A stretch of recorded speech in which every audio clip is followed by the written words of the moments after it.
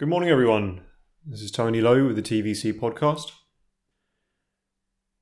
The main thought that comes to mind today is that Protestantism really gives Christianity a bad name. And again, people might jump on that immediately and say, well, you're a Catholic. Don't the Catholics do all these evil things? Don't you really give Christianity a bad name?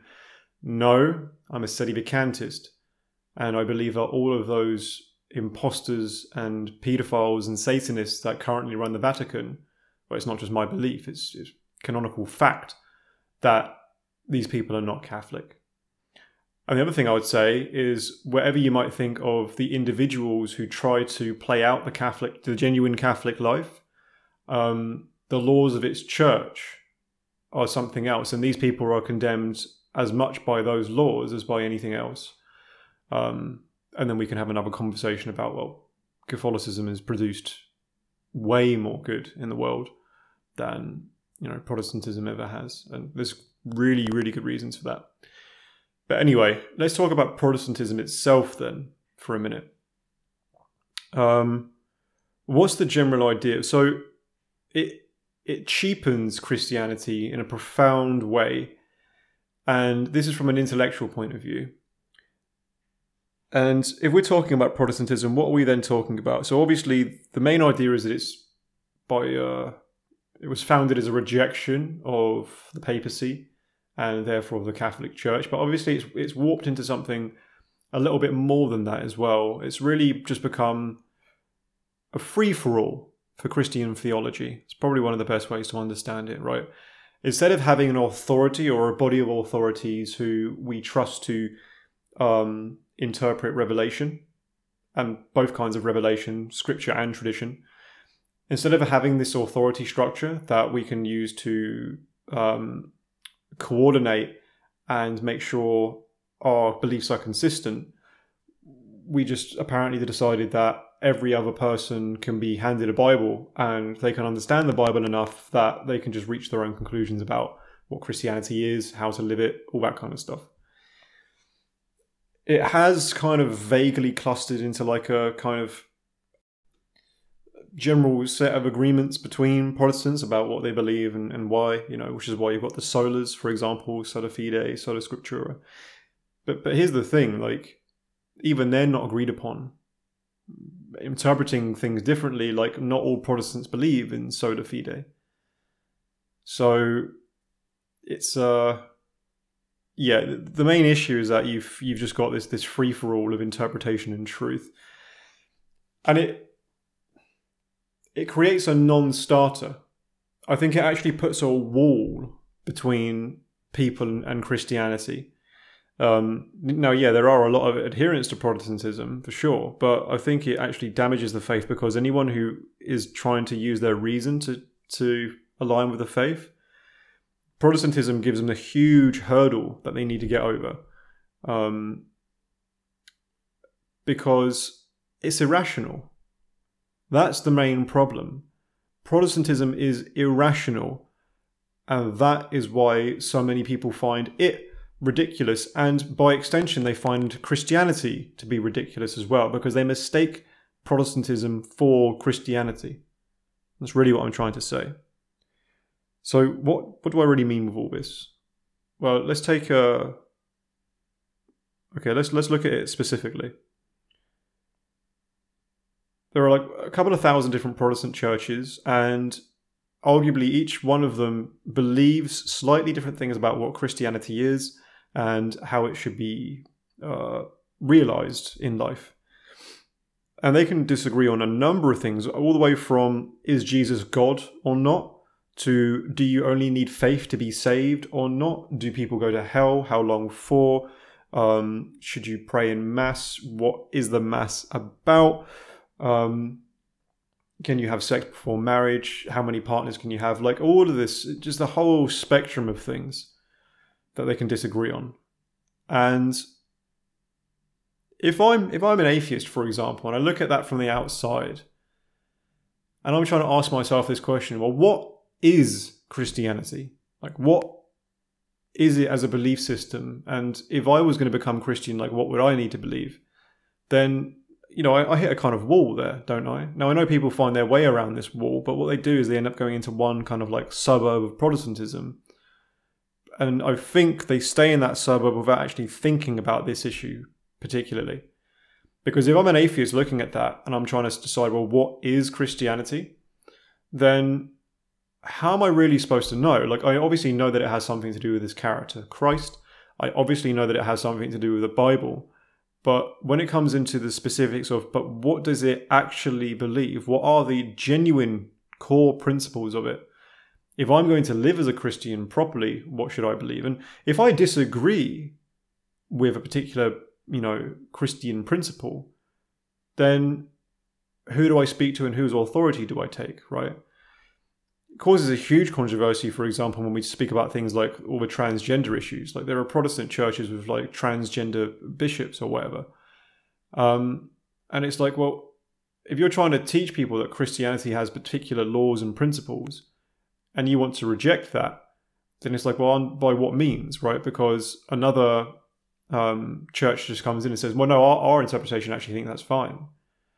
At the same time, if you have like the Westboro Baptist Church, for example, standing outside of people's funerals and bragging that the loved ones there are all going to go to hell, then, an atheist can stand outside of that and say, well, you can just apologize to these people because you happen to just ignore the parts of the Bible that they read, telling them that this is the right thing to do, when actually a lot of Christians would look at that and go, well, that's a disgusting thing to do and is not supported by our faith. So it makes the whole thing seem very disingenuous from the outside. Like when people look at Christianity and they look at Protestantism, it almost seems like, well, because there are so many different interpretations and so many different approaches, everyone is just ducking, dodging, diving their way around all of the different Bible passages, and they're all coming up with different interpretations. And they see it as, a serpentine way for us to just keep reinterpreting the Bible however we want to, right? Because they can't differentiate. They see Christianity as one kind of amorphous blob where it's all under the sphere of Christianity and it's all self-conflicting. And so they see Christians as a whole as basically just reinterpreting things any way they want to just justify their own truths. And the thing is, like Protestants, not only is that what they can do, that is what they do a lot of the time. They simply reinterpret the Bible to fit and coincide with their own preferences and ideas. So that's why I wanted to speak about that today. Like it damages the faith so much because it gives everyone the impression that the faith has no integrity. It gives everyone the impression that the faith has no integrity, and that is, well, it's awful. It's awful. So one of the other examples that comes to mind, and that kind of like catalyzed this entire discussion was, I would sometimes watch videos on YouTube, and there were quite a few of them of Muslims, and these were Muslim channels where they were proselytizing, and they would go and challenge Christians on the street about their faith. And they were using this to advocate for Islam while showing that Christianity is false. What they would do is they would challenge different Christians on the street about different aspects of their faith, right? So just one example that comes to mind. Do you believe that Jesus is God? And they would go up and ask one Christian and say, well, okay, why is that? Where do you support that in the Bible, etc.? And then they would go speak to another Christian and say, well, do you believe that Jesus is God? And the guy might go, do you know what? In the way that I read the Bible, I don't actually really get that conclusion from it. And so the Muslim can just turn around to the camera and say, well, can't you see that even Christians don't know what they believe and they don't even agree with each other? So what is this Christianity thing all about? And again, that like leads people then towards Islam. So I thought, when I was watching that, I thought, well, yeah, like how different would the argument be if you were speaking to like Orthodox Catholics and only Orthodox Catholics, right? Because every single time you would get the same answer. And if you didn't get the same answer, an authority, you could go up and speak to a priest or a bishop, and they would say to you, well, they don't give you that answer. They're simply wrong, right? We have what the rules are. We have what the teachings are. We have scripture, but we have it interpreted through the body of the church, and our beliefs are consistent, and we're going to give you consistent answers. And only then can you push back. So it's a much stronger, even if there are less adherents to it, it's a stronger form of the faith because it has that integrity that can stand up and be consistent and not just be masqueraded as obvious nonsense to people who actually have enough brain cells to recognize that contradictions, don't make any sense. So hopefully that gives you a bit of an impression of why that's so important, right? People are using this problem. People are using this Protestant problem of inconsistency to mock and attack the faith. And from a logical point of view, they have every right to do so. So that's why I think it's such a problem. Now, with all that in mind then, let's talk about why this, let's say a bit more about why this problem even occurs. So, if we're talking about Protestantism broadly, it was founded on the rejection of the papacy, broadly speaking.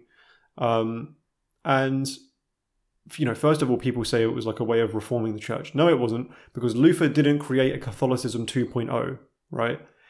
He rejected Catholicism at a time, and then the church that has been formed or has spawned out of that rejection, it hasn't got its own hierarchies, it hasn't got its own papacy, for example, it hasn't got its own set of canon laws. It's actually something now completely different, and utterly divided against itself as well. Utterly divided against itself. So it wasn't a reform, it was a creation of something new and different and frankly distorted. Now, obviously, it also goes without saying that I believe many Protestants are completely sincere in their faith and trying to live by Christ to the best of their ability. This isn't an assault on anyone's character, it's an assault on the intellectual integrity of one's ideas and belief systems, okay? So that's worth saying too. But why is Protestantism therefore such a bad belief system? Well, there's a few things, right? So the obvious problem on the face of it, you hand a Bible to every other person in the world, and they all come to differing and even contradictory conclusions about what it actually means. Yeah. So we already mentioned a couple of core principles. Is Jesus God or not? Is the Trinity true? Well, some Protestants think it is, and some Protestants think it's not. They can both support their beliefs with their readings of the Bible, but these things aren't compatible. You might say, well, maybe that's not important. Maybe that's a doctrine that we have the freedom to disagree about. Arguable, right? Because if Jesus is God, that's probably a big deal. But even if we accept for argument's sake, okay, let's not worry about it. Well, then what about things like faith alone, for example, or justification by faith alone? Is all you need to get into heaven faith? Is that all that you need? Or do you also need to live a good life? Now, that's a doozy of a problem, right? Because if you get that wrong, then even according to most of the Protestants, you could well go to hell, right? If it turns out that you don't just need faith, but you also need to be a good person to get into heaven, then, if you get that wrong and you decide I don't need to be a good person, then what kind of risk are you running there? And Protestants don't agree about that, not at all. Many Protestants think that you only need faith, because I think that's quite appealing, right? It's quite an easy get out of jail card for their conscience. But there are still many Protestants who would say, no, it's obvious that we also need to live good lives as well. And that if we don't do that, we're going to lose our justification and lose the ability to go to heaven. So those are just two broad examples. But obviously there are a myriad of different examples about things like sexuality and family lifestyles and how you should conduct yourself at work and what the mass is and all this kind of stuff. So that just shows that, people come to conclusions which are not only different, but they're incompatible. That's the point I'm trying to make. They're incompatible and they can't be true at the same time. They can't be true at the same time. And why is that important? Well, it's important because when you ask Protestants, how do you know that your interpretation is true? They'll answer, well, I believe it's true because it's guided by the Holy Spirit, right? Who is the Spirit of truth himself. And any of us who know how to think know that truth cannot be contradictory, right? So think of that. Think of that. They are telling us that the Spirit of truth himself has guided all of these different people in these interpretations and led them to contradictions, right? I mean, frankly, it's a form of blasphemy. You're basically saying that the Holy Spirit has lied to you. Yeah?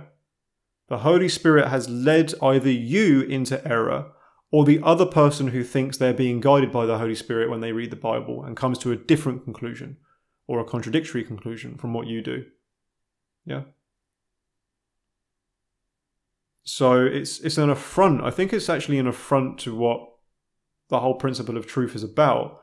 And as Christ is truth, as God is truth, it's an affront to that principle too. So, we could even connect this back to the Bible and kind of make this claim, right? There are passages in the Bible where Christ tells us that a house divided against itself cannot stand, right? There cannot be division within the flock. There will be one flock, one faith, one shepherd.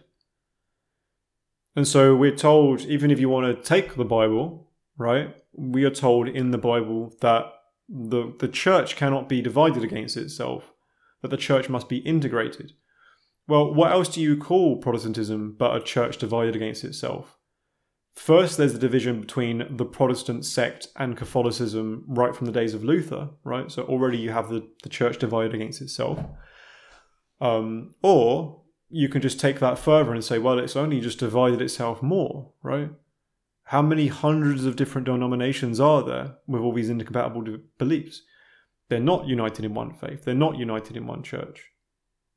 So what is that but a church divided against itself? It should be clear on the face of it that something terribly wrong. There is something terribly wrong with this approach to Christianity, right? And now I want to just take it a step further, because think through the theology behind what the Protestants have done.